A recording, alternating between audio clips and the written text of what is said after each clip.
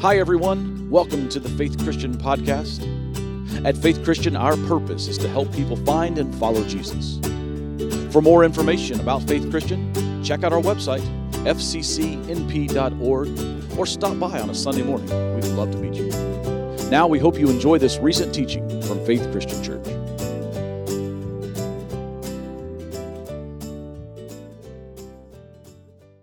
Here are some famous words that I am sure that some of you remember making, maybe a few of you many years ago. It was something similar to this. With this ring, I thee wed. To have and to hold from this day forward, for better, for worse, for richer, for poorer, in sickness and in health, to love, to cherish, until death do us part. With that promise, or a promise very similar to that, a marriage is born. In 1776, a group of men gathered in Philadelphia, Pennsylvania, and they formed a new nation. And they signed on the Declaration of Independence what it meant to be a part of this new nation. And at the very end, these words are written. They said, "We pledge our lives, our fortune, and our sacred honor." And with that declaration, a nation was born. If we ever have to go to a court to testify, we put our hand on our Bible and we raise our other hand and we make a promise. And we pledge that we will tell the truth, the whole truth, and nothing but the truth. When we go to buy a house, we sit with a stack of papers and endlessly sign contracts making promises that we will actually pay for this house.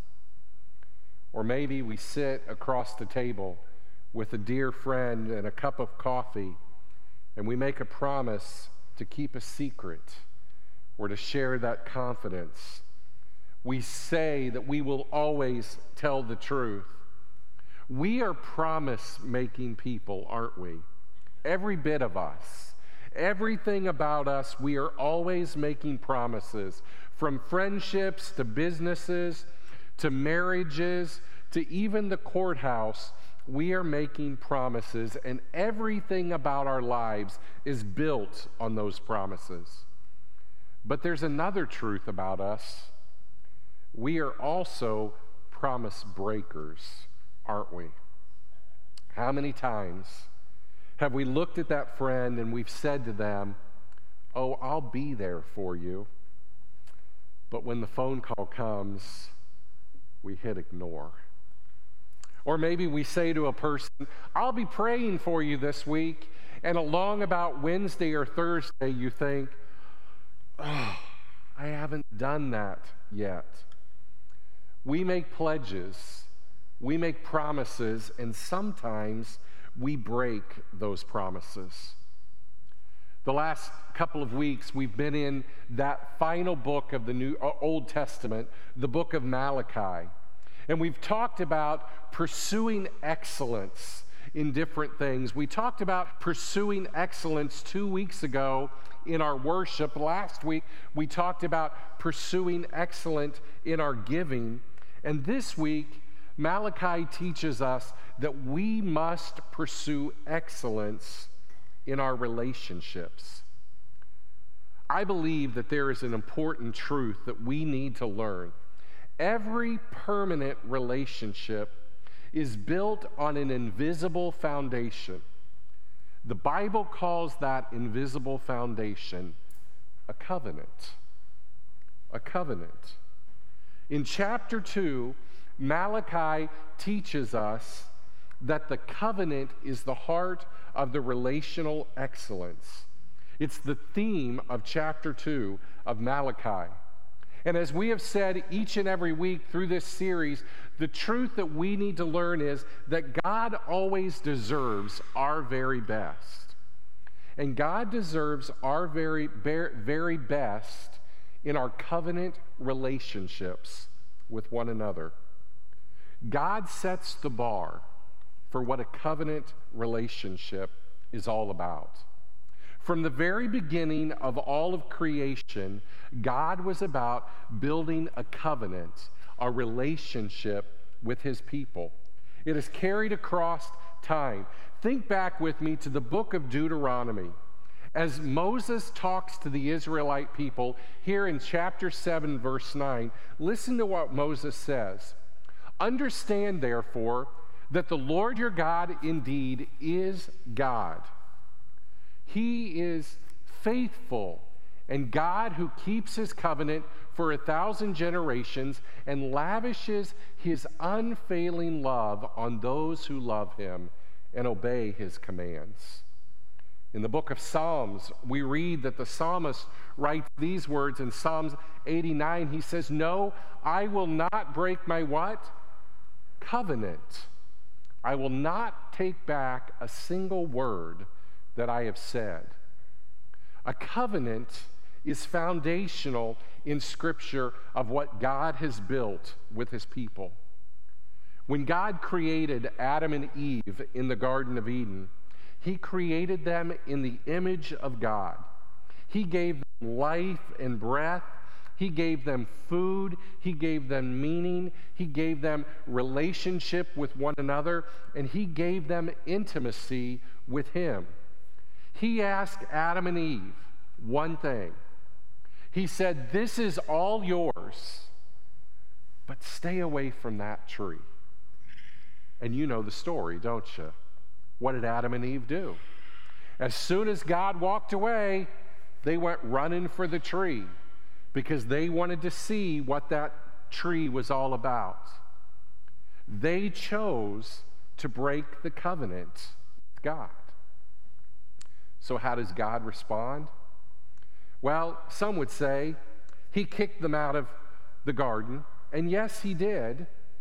But in reality, he kicked them out of the garden, and then he began to talk about the new covenant he was creating with them. And he began to allude to them that there was going to be someone coming that was going to make a permanent covenant and a permanent way back.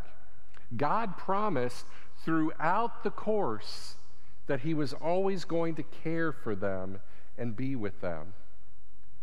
But then the people again began that vicious cycle. I often refer to it, it's not my reference, I read this somewhere, but it's the cycle of sin. You know what the cycle of sin is? We come to know Jesus, and then we kind of live for him for a while, and then the things begin to come back and pervade our thinking and our minds, and we rebel again. And then we have to come back to him, and then we continue that cycle over and over again. And we see that throughout the pages of the Old Testament. We see it in Noah. You remember what happened leading up to Noah. The people had sinned. They had fallen away from God. They didn't even have any idea of God. And God said, I'm going to destroy the earth, and I'm going to start over. He's going to do a reboot in many ways. And he says, but there's one faithful family, and it's Noah's family. And he had Noah build that ark. And the floods came, and the earth was destroyed. And you remember how God talked about it when they saw the rainbow, a new covenant with God's people. But then that cycle continued. We come to Abraham. We come to Moses. And Moses is told that he is going to lead his people out of slavery in Egypt. God promises the Israelite people that he's going to take them to a land that is flowing with milk and honey. And he talks about how he's going to reestablish his place with them and have community with them. In Exodus chapter 6, verse 7, he says, I will be your God and you will be my people. But what happened? The people turned away and they sinned. All throughout the pages of the Old Testament, we read of that cycle that goes over and over and over again. And then we come to the New Testament, where all those threads that run through begin to come into place. And I love that passage in John chapter 3, verse 16. For God so loved the world that he gave his one and only Son, that whosoever believes in him shall have everlasting life. God reestablished his covenant. Jesus lived a sinless life. He went to the cross and he died for us, and he became our sacrifice for our sin. He became the offering for us so that we would have life eternal. But just before Jesus went to the cross, he did something to remind us of that covenant relationship. We celebrate it each and every week in our church. We call it communion. Some call it the Eucharist. Some call it other things. But do you remember in Luke chapter 22, verse 20, we read these words that after supper he took another cup of wine and he said, "This is the cup of" what? The new covenant between God and his people. I love how this version goes on and says, "An agreement confirmed with my blood, which is poured out as a sacrifice for you." Let me tell you a truth. And if you hear nothing else today, I want you to hear this truth. God is a covenant-making and a covenant-keeping God. Let me say that again. God is a covenant-making and a covenant-keeping God. Understand that all of these covenants that God has made, he has never broken. We have. And when we break the covenant, what does God do? He reaffirms it. He reestablishes it. And he creates a covenant to have a relationship with you and I. I believe that there are some good reasons and good news that we need to celebrate of this covenant. The first is this: God never goes back on his word. When God says he will do something, guess what? He does it. When God starts something, he finishes something. And what God commits to you, you can count on that he is going to follow through with.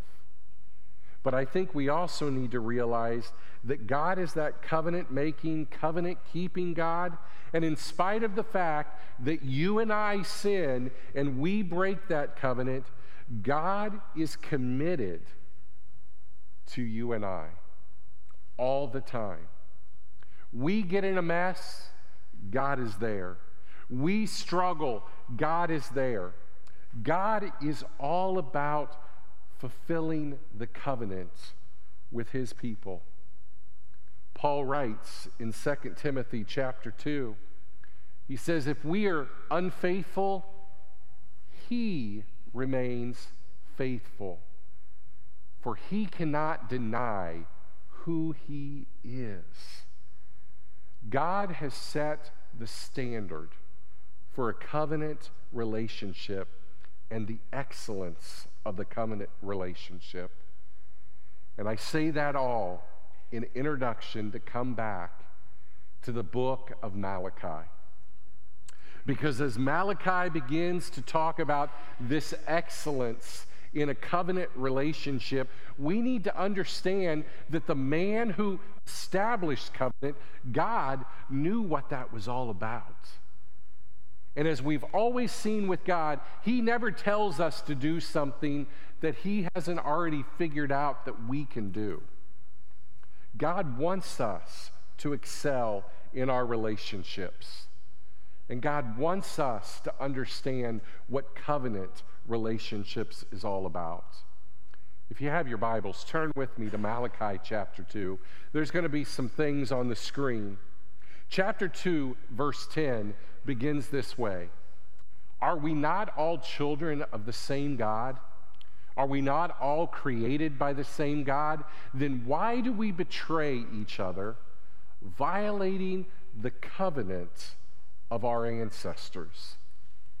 Now, we're going to read on in this text that Malachi centers the covenant about a relationship in marriage. Why? Well, because in Malachi's day, much like today, people were just casually disregarding covenant relationships. In Malachi's day, marriage had become convenient-based and societally based. It was no longer a commitment. It was just about what was good at that moment. So in Malachi's day, it was gone thinking about the vows. Marriage was simply would simply end because someone got bored, somebody got unfulfilled, somebody made different choices.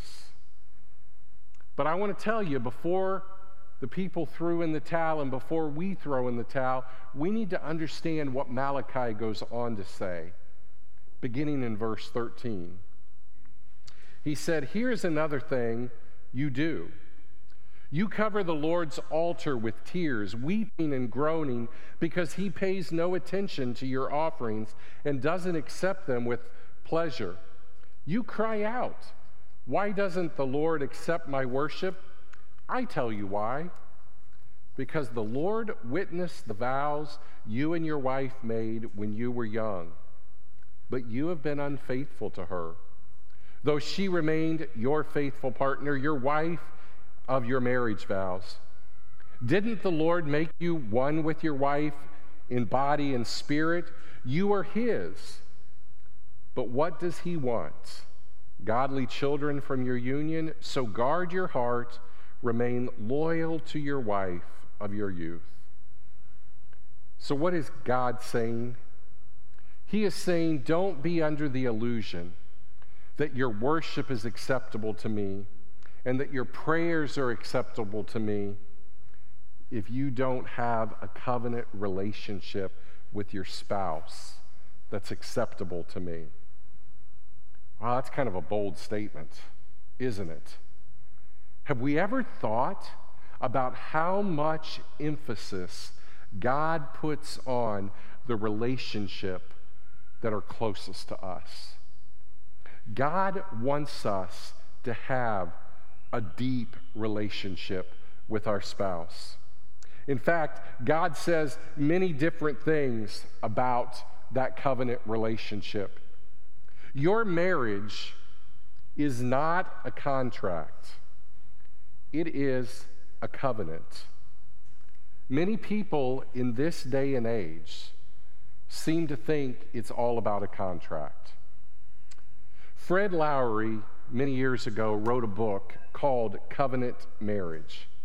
In that book, he lists a lot of things that were comparison and contrast between a contract and a covenant. Listen to some of these things. A contract is an agreement made in distrust.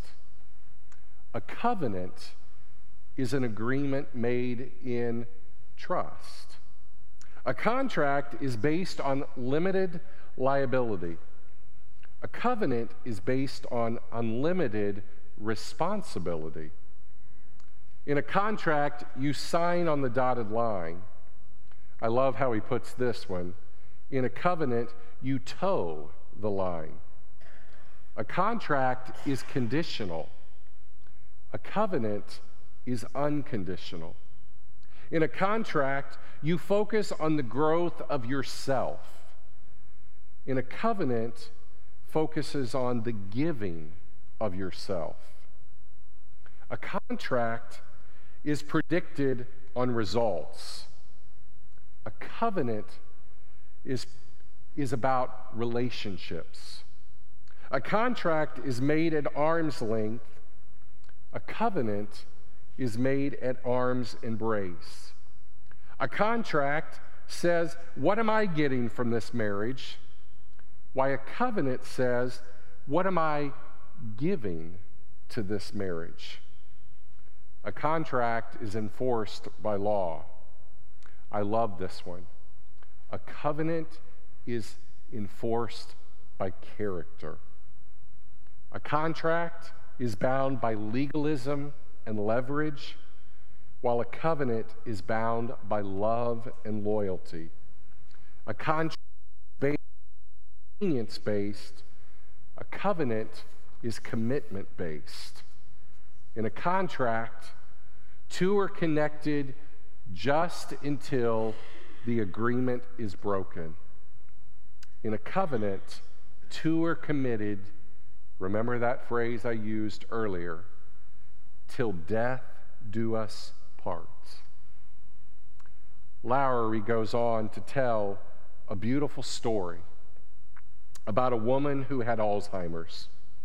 She eventually had to move into a nursing home because her husband could no longer care for her. And every day he would go to the nursing home and he would spend time with his wife. He would talk to her and he would read to her. He would comb her hair and try to meet her various needs. Many days he would bring her fresh flowers. Before he left the room, he would tell her he loved her and he would kiss her goodbye. He did this day after day, week after week, month after month, never missing a day. Finally, after one of these daily visits, the nurse walked up to him and asked to speak with him. They spoke admiringly about him and told him everyone was impressed by his faithfulness and his devotion and his care to his wife. But then the nurse said, "We want you to know, you really don't have to come here every day if you can't. She doesn't know if you're here. She doesn't remember that you were here. There is absolutely no reason that you need to feel like you have to come every day to check on her." The husband lifted his head with tears streaming down his cheeks, and he said these words to this nurse: "I know she doesn't know who I am, but I know who she is. She is my covenant partner. I made a promise to her 50 years ago. I will never leave her, never forsake her." And I love what he said at the end of this: "And I intend to keep that covenant." If you're married, I want to invite you to do something here for just a minute. I want you to look at your hand. Probably most of you that are married, you have a wedding ring on your left hand, don't you? Take a look at that wedding ring. That is a symbol, a reminder of that covenant that you made with your spouse. So let me ask you, how is your promise going? For richer, for poorer, for better, for worse, in sickness and in health, to love and to cherish? Let me remind you, you promised. Can I say it even more strongly than that? You made a covenant between you and your spouse and between God. It is a commitment. You promised that you would be a servant and that you would share what you have and what you can in life. You promised that you would laugh together and that you would cry together. You promised that you would even dance together. You promised that you would fight a fair fight. And you promised that you would attack the problem and not the person. You promised that you would love even when the crow's feet begin to form in the other person's lives. You promised when their hair color would change or when their hair left. You had promised that you would see beauty beyond just a body. I want to remind you what you didn't promise, though. You didn't promise to keep your vow only if your partner behaves. You didn't promise to keep your vow only if they stayed attractive. You didn't promise to keep a vow only if they continued to live up to standards. Let me say it this way. You promised to fulfill a covenant. Sooner or later, the only things that will matter in our lives will be our relationships. Many years ago, John DeButz, who was the chairman of AT&T, he had over 1 million employees in the heyday of AT&T on his payroll. Presidents called him for advice. He had wealth, he had fame, he had power, he had influence. But one day, John DeButz became severely ill, and he spent a good amount of time in a hospital. As he was sitting in that hospital, he realized something. No one came to visit him. No one sent him a card. No one sent him words of encouragement. And John DeButz reflected back. He said that the only one that was there for me was the person that I had largely ignored for 30 years, my wife. Sooner or later, all of the things of life will not matter.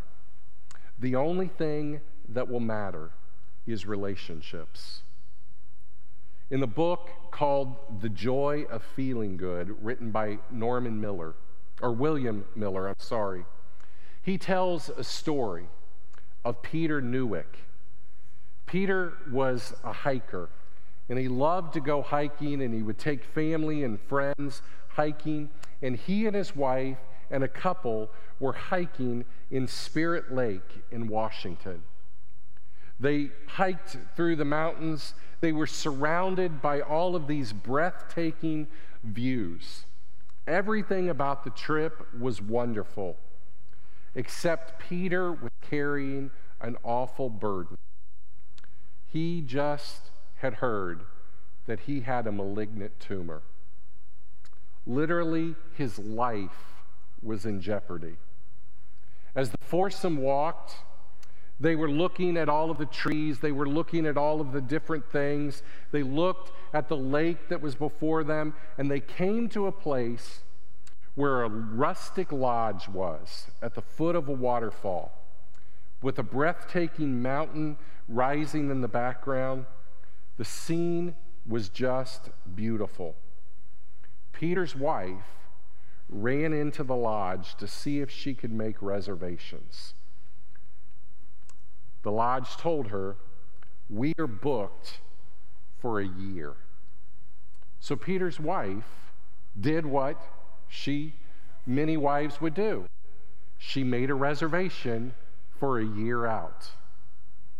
And she came out and she told Peter, she told the other couple that she had made a reservation for them to come back 1 year from now.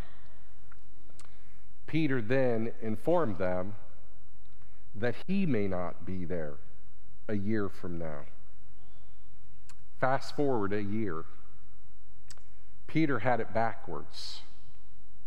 Peter and his wife were still happily married. Peter had overcome that malignant tumor. But guess what?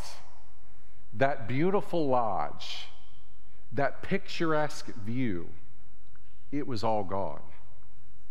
Because the mountain that sat in the background, we remember it called Mount St. Helens. And it erupted, and it literally destroyed everything that they looked at and they worshiped. Listen to me. All of the earthly stuff, the vehicles that we work so hard to get, the home that we spend extra time, and all of the things that we can do to make it just right, that can all be blown away in a moment. It is all temporary.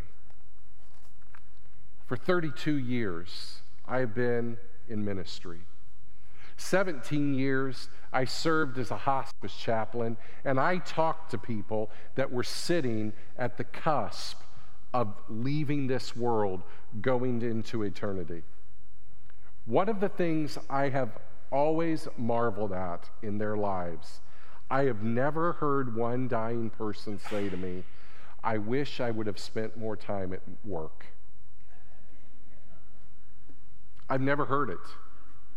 I've heard people talk about their hobbies and how they enjoyed their hobbies, but I've never heard them say to me, "I wish I would have spent more time boating or more time working on my golf handicap." I have absolutely never heard anybody say, "I wish I would finally have bought that dining room suit that I've been talking about for years." I've never heard him say, "I wish I would have worked a little bit harder to get that promotion." But you know what I have heard them say? "I wish I would have spent more time with my family.